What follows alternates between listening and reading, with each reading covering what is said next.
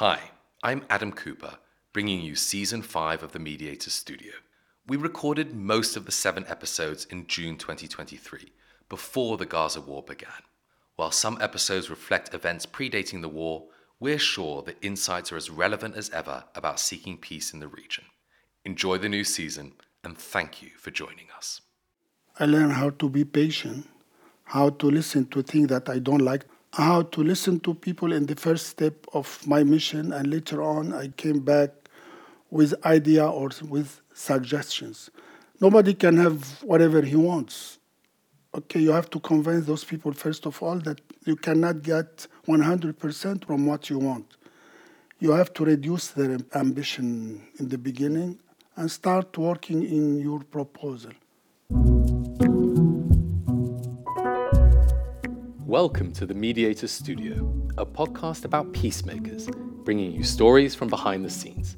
I'm your host, Adam Cooper, and I'm coming to you from a very special edition of the Oslo Forum. Having started out as a small gathering in 2003, the Forum is celebrating its 20th anniversary this year. Participants from around the world have come to discuss how to resolve the major conflicts of our day: Yemen, Sudan, Afghanistan, the war in Ukraine. My guest today was until recently the head of Lebanon's intelligence agency, the General Directorate of General Security. During his long career, he has brokered deals to free Western detainees in Syria and Iran, and has dealt with the Palestinian factions in Lebanon to calm the explosive situation in the refugee camps. More recently, he was a prime mover in the agreement signed last year to end the 10-year dispute between Lebanon and Israel over gas fields under their contested maritime border. General Abbas Ibrahim, welcome to the Mediator Studio. Thank you very much. It's my honor to be with you tonight. You were born in southern Lebanon, and at the age of 19, you began 3 years of military training, later gaining degrees in military science and business administration. I want to begin by taking you back to your youth, if I may. Yeah, please. Following decades of tensions, Israel invaded southern Lebanon in 1982 and occupied large parts of it for nearly 2 decades. The invasion triggered the 1982 Lebanon War, which saw the Israelis seize Beirut and the Palestinian Liberation Organization flee to Tunis. Tell me about your personal story from that time and those early experiences of the conflict with Israel. In 1982, I graduated from the military school. I was a cadet at that time. I graduated, and I had to go to my military position passing through the Israeli checkpoints, which is very harmful for me as officer. And I feel shy every time I had to pass through this checkpoint, and I felt that we lose our dignity as Lebanese people. How, when it comes to be an officer, I have to defend my country against any enemies. So it was very harmful for me. Then they moved me to south of Lebanon. Things becomes much more harmful for me. I have to pass more checkpoints every morning to go and reach my position, and in my way back home at that time. So this is my impression that I have. I still kept it till today. And in the 1982 invasion in particular, what do you remember from that time? Yeah, in 1982, the Israeli, as you said, they came over and they seized the capital itself, Beirut. And it was a big chaos and shelling between the Israeli forces and the PLO forces at that time. And the people were suffering, and we had Sabra and Shatila massacre later on. And you can imagine how difficult it was at that time. You also received military training in America and Britain in the 1980s, and you've been widely regarded as one of the few officials that the US could work with to free detainees held in places like Syria and Iran, which we'll talk about later. What did you think of the US on your first trip there?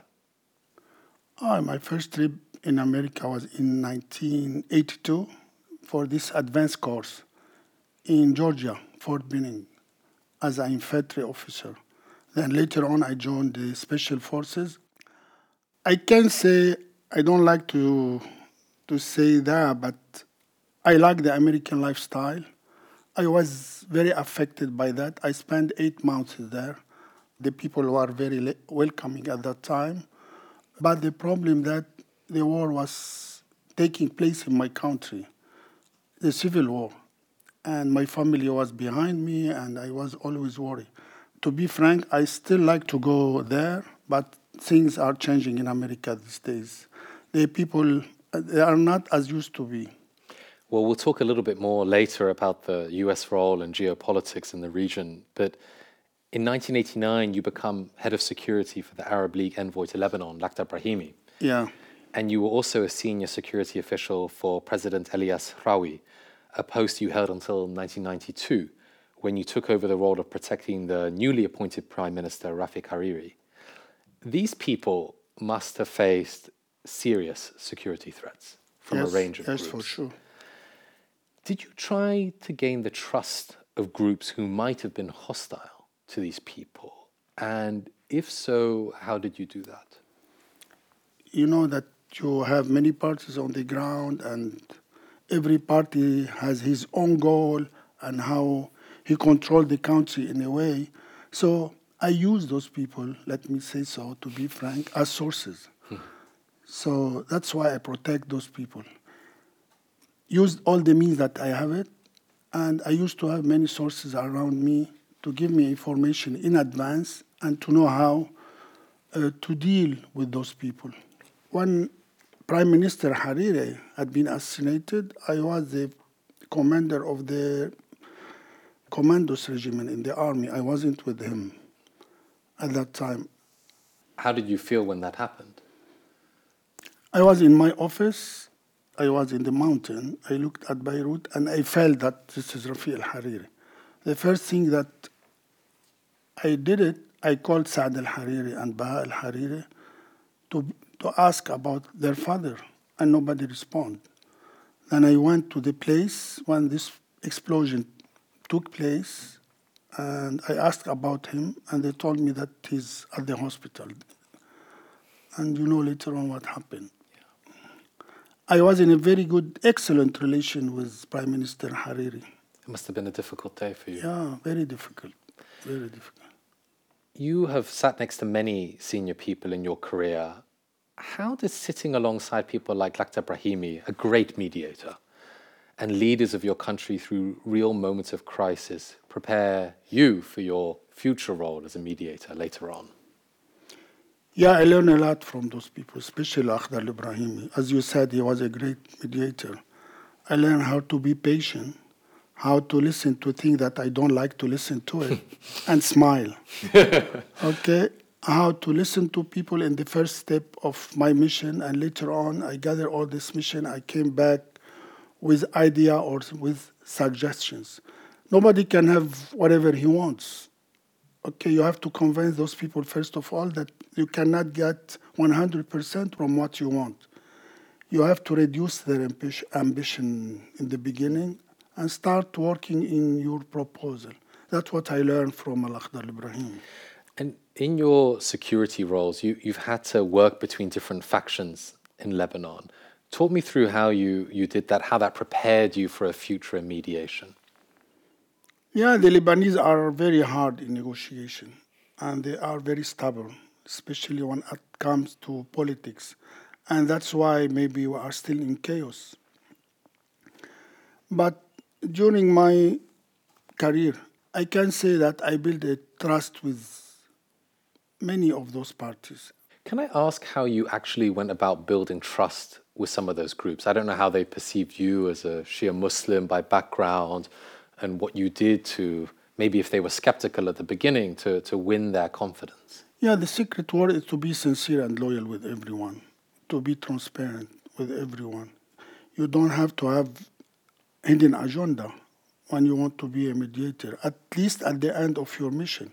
In the beginning, as I said, you have to listen, and you have to let people think that you understand their fears or their demands.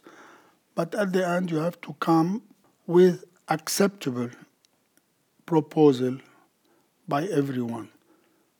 Let's talk about how you use that approach with Palestinian factions in Lebanon. Yeah.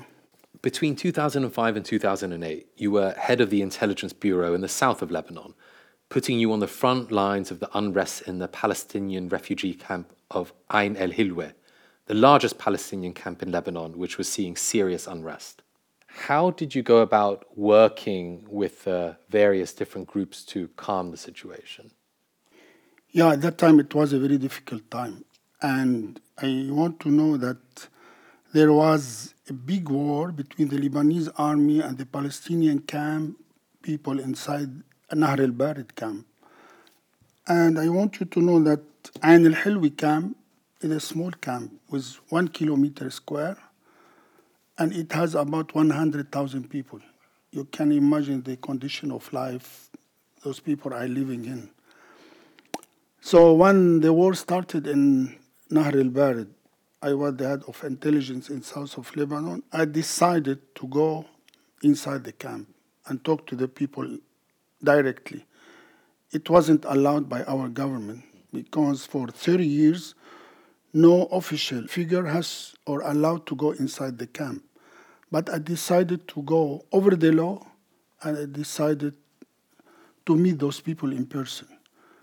I called one general whose name is Munir al-Maqda, and I told him, I want to send you a letter with my driver.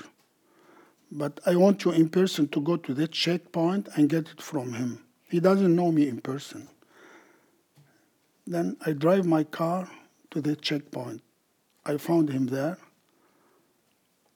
I get out of my car. I sit next to him.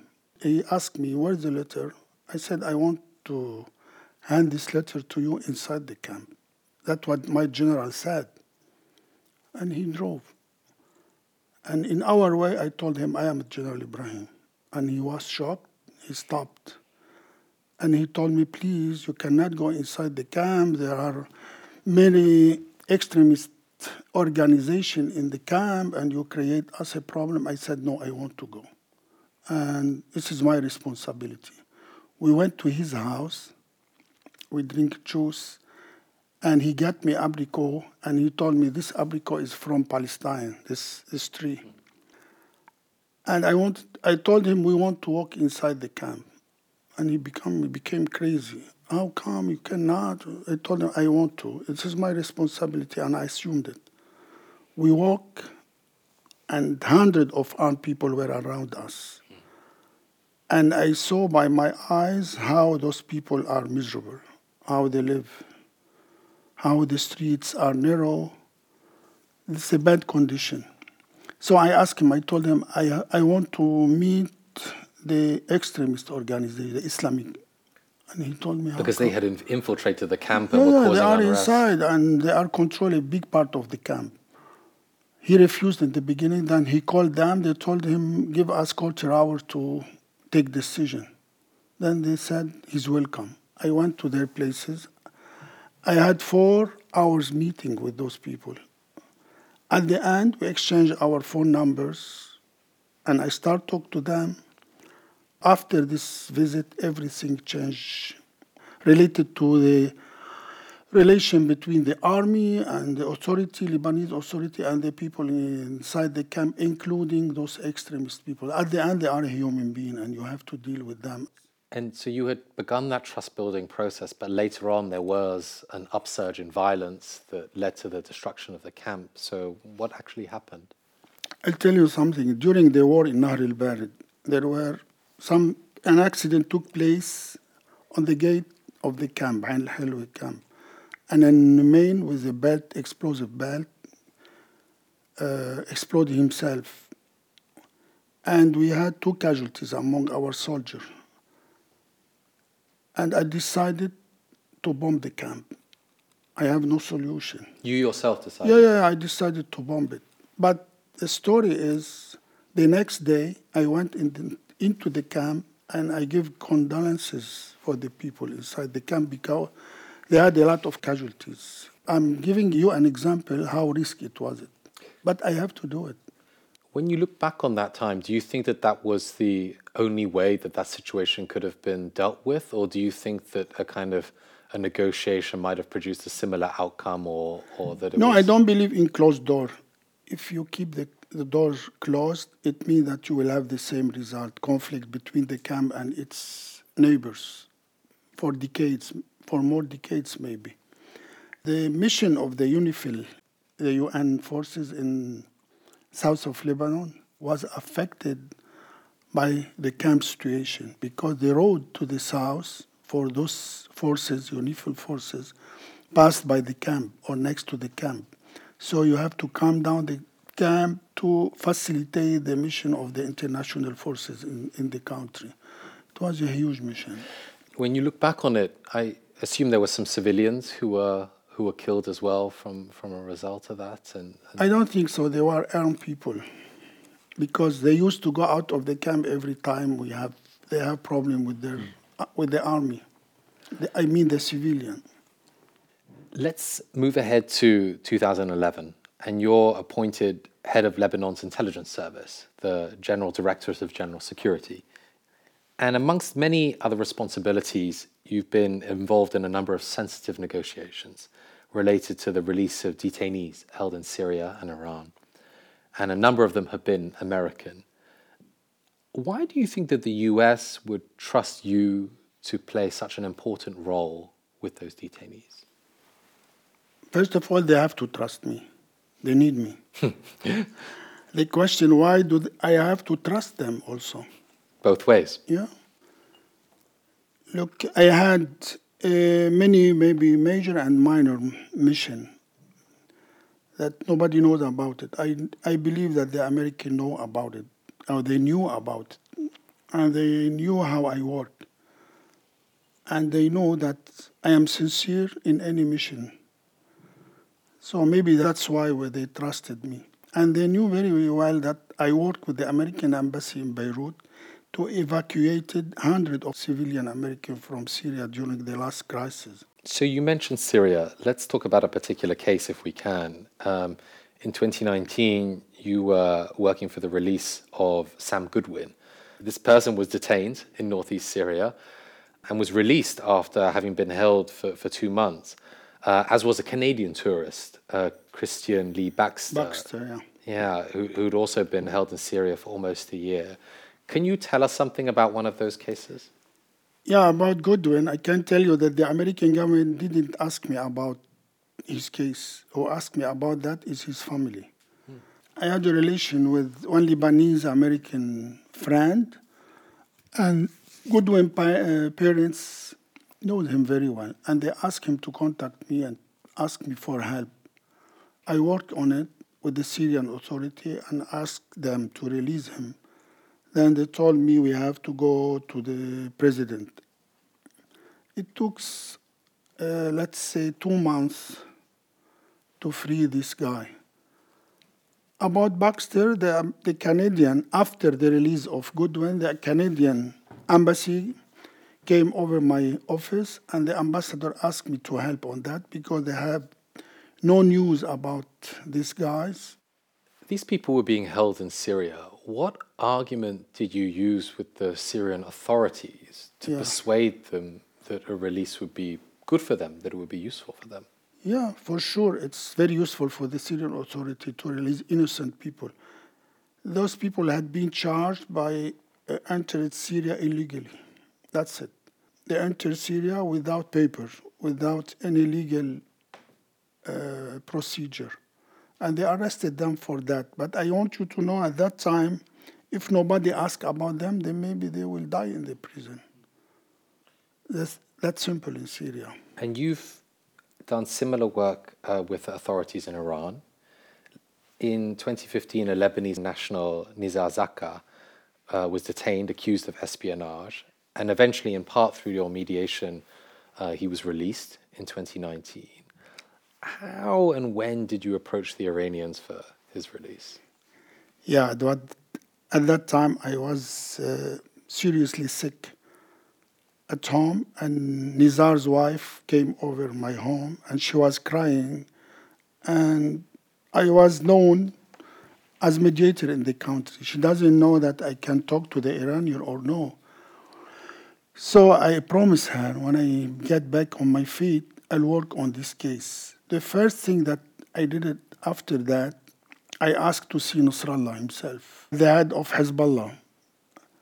And people were wondering why I want to see Nasrallah. It's very strange and very weird question. I told him it's a personal issue and I wanted to see him. It was the first time meeting him. Then after 2 weeks, I got the answer and they took me to him. It was very hard to reach his place. It took about 3 hours by car. And when I see him, we spoke about politics, we spoke about everything, but at the end he asked me, what you want? Exactly. I told him the story, and I told him that Nizar's wife came over, and she was crying, and we need your help with the Iranian. And I told him, I've never been in Iran before, but I'm ready to go there. It's a humanitarian issue. I want to work on it. He didn't answer. He told me, okay, I got it. Then later on, in 2 weeks, I got the response. How? The Iranian invited me in official way to Iran. I went there. I met the head of intelligence in Iran and many official people. That at the end, they took me to Nizar. I met him in the prison. He was very aggressive against the Iranian who were there. I was worried about him, but he wasn't. He spoke very loudly and very hardly, and maybe because he saw me, and he doesn't know that I have nothing to do with the Iranian. Then he asked me to take photo together. I said yes, and we sent this photo to the American embassy in Beirut. And the people went crazy at that time, seeing me with Nizar. Later on, I get a letter from Iran saying that we need official letter from your president to our president to solve this problem. I went to the President Town at that time, and asked him for this favor. He said, yes, for sure. He wrote it down. I sent it to Iranian president.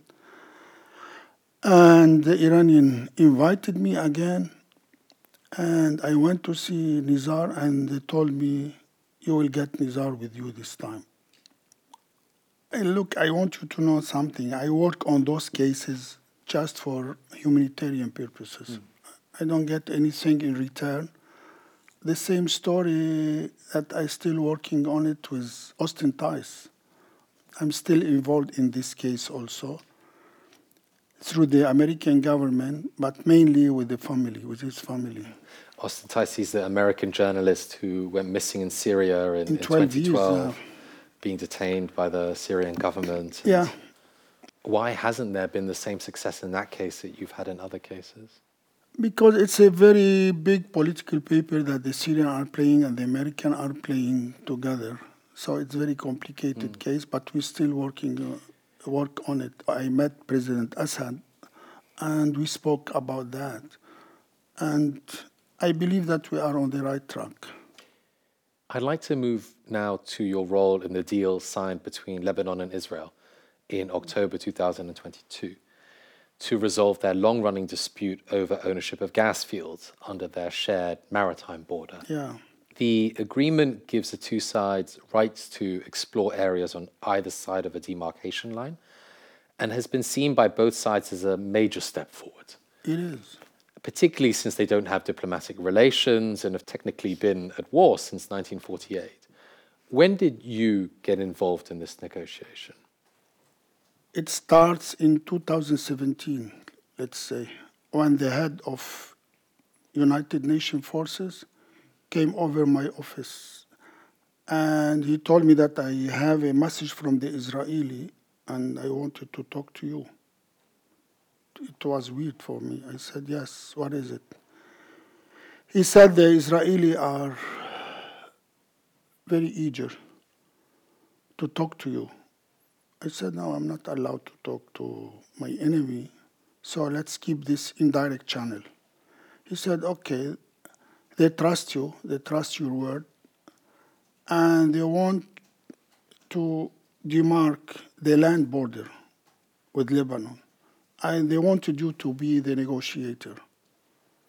I said, okay, but it's a political decision. It has to be taken by the high-level politician in the country, including Hezbollah, because Hezbollah is in the ground there. He said, okay. And I asked him for 1 week. Then later on, we had a meeting, and I said, okay, we'll go for it. Everybody says, okay. So we start this meeting. We have a delegation from the Lebanese army and from my service, general security. They went to the border. They met the Israelis, military people, in presence of UN forces. We have 13 disputed points on the ground. We solved 7 out of it. These first meetings, I assume that's something that had to be kept very confidential at the time. Yes, it is. It is. It was very confidential. Then when it comes to the maritime issue, the Israeli refused to continue. So it takes till maybe 2021.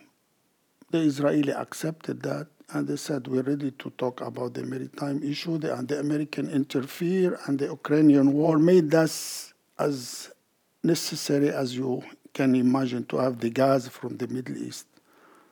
So we started to talk about that. It was Saturday night when the American mediator, Amos, called me. Hezbollah launched drones over the Israelis' gas field. And Amos was very worried, and he called me. He said, General, what's going on in the south? I said, nothing. He said, but there are drones. I said, yes, I know. But I was waiting for you 2 weeks ago, and you disappeared. So those people wanted answers about your question. 10 minutes, he called me back from Washington. He said, you will get what you want. But call those people and tell them to freeze everything. I called them. I told them what happened. And I told them, it's up to you to take the decision that you want to take it. But just please let me know what you want to do. In 1 hour, they get back to me and they said, we freeze everything. Tell him, our military activity is over now since we got what the government wants. And Hezbollah, to be frank with you, play a role backing the government in this maritime issue, which is a very significant and positive sign. And did you think that this agreement might lead to something further in the future in terms of managing the relationships between Lebanon and Israel, or you think that it will just stay solely on these maritime issues? I believe the first thing that we have to do it after the presidential election and having a new government is to go to the land border and draw it in official way. At that time, we will have no disputed point between us and the Israeli border, so the tension will not have cause to take place anymore. It's a very interesting career that you've had, General, because you began work in a part of Lebanon which was so central to the war with Israel, and then you end up negotiating this kind of agreement. Do you think that Israel will ever live at peace with its Arab neighbors? To be frank and open, I don't believe so. It's very hard to reach this goal. Maybe it's our ambition to have it, but it's not easy to have it. We need generations to be convinced about that. The Israelis were very hostile against our people, especially in the southern part of the country. And that's why Hezbollah is very popular there, because he's strong and he proved that he can face the Israeli forces and protect the Lebanese people in the southern part of our territory. And it needs generation to reach this goal, but we hope so. And if we look at politics in the region more broadly, and let's think about the relationships between Saudi Arabia and Iran, recently there was a deal between the two countries which was brokered in its final stages by China. What do you think that shows about the relevance of the US in Middle East peacemaking? Everybody knows that the Chinese are trying to play a major role in the Middle East these days, and the Saudis and the Iranians are facilitating this issue. You know very well that the Saudis are not in a very good term with the American these days. And they're trying to find an alternative ally to protect them, because Saudis always needs protection. So I believe that the American role is stepping back in the Middle East, and the Chinese, they become the major player. But to prove that, we need long time. And in your various senior security positions, engaging with the West, the Gulf, Iran, non-state groups around the Middle East, when you look back on all of it, how do you evaluate the role of the West? Yeah, I believe that the West should be more fair, especially with the Palestinian issues and Palestinian case. We have to solve the Palestinian case first of all, and I believe everything will be solved easily later on. The Western people or the Western countries should play a major role on that. And their policies towards Iran and Syria, for example, do you think it's appropriate how they've calibrated their position? As I said before, I don't believe in closed doors. The Western policy towards Syria and Iran is wrong, totally wrong. I was against it, and I told them directly. I have many friends all over Europe, and I told them directly what you did, closing your embassies in Syria, let's talk about Syria, is a crime. You have to have this line of talk with Syria, or you become blind in Syria. Talking to Assad is something, and having your embassy is something else. If you consider Assad as criminal, don't talk to him, but stay there and watch what's going on and be a witness on what's going on. So it was a wrong policy, and they have to change it. They have to change their strategic approach to Syria and to Iran. I believe that with force we cannot solve anything in this world. We have to talk, and we have to sit at a round table and initiate dialogue between us. Even with your enemy, talking is very useful. And for yourself and your future, you've just stepped down, but you're still involved in Lebanon in many ways. Do you have political aspirations for the future? Yeah, for sure. I do. What would be your dream? If I were to interview you this time next year and you come back to the Oslo Forum, what title would you like to have? I dream on better country. How to have a better country, how to solve our problem, how to get rid of corruption in this country. And Lebanese people are very ambitious. They are very strong. They are very proud. They are very successful people all around the world. Their priority should be to rebuild their country. And to reach this goal, we need a new politician to take over in this country.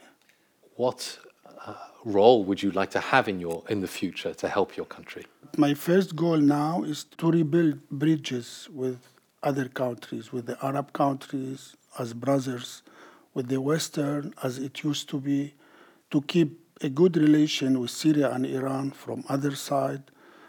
Lebanon has ability to play this role. Lebanon used to play this role between the country that they have problem among them. I'm going to ask you one last question, General. You have 4 children. I assume a few grandchildren too. Would you recommend for them a career in intelligence or mediation or politics? No, for sure. None of the 3? Not of this. None Why of is this. that? None of this, no.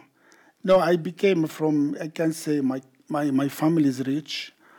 And my parents didn't want me to join the army in the beginning. They want me to go for business, and I wanted that for my children. Well, on that note, we must leave it. Abbas Ibrahim, thank you so much for being my guest. Thank you very much. And there we end this edition of the Mediator Studio. To get more episodes as they come out, please subscribe wherever you get your podcasts. We always love to hear from you. So if you have views on anything you've heard, please get in touch via the listener survey in the show notes on our website. or do drop me a message on Twitter at AdamTalksPeace. The Mediator Studio is an Oslo Forum podcast brought to you by the Centre for Humanitarian Dialogue and the Norwegian Ministry of Foreign Affairs.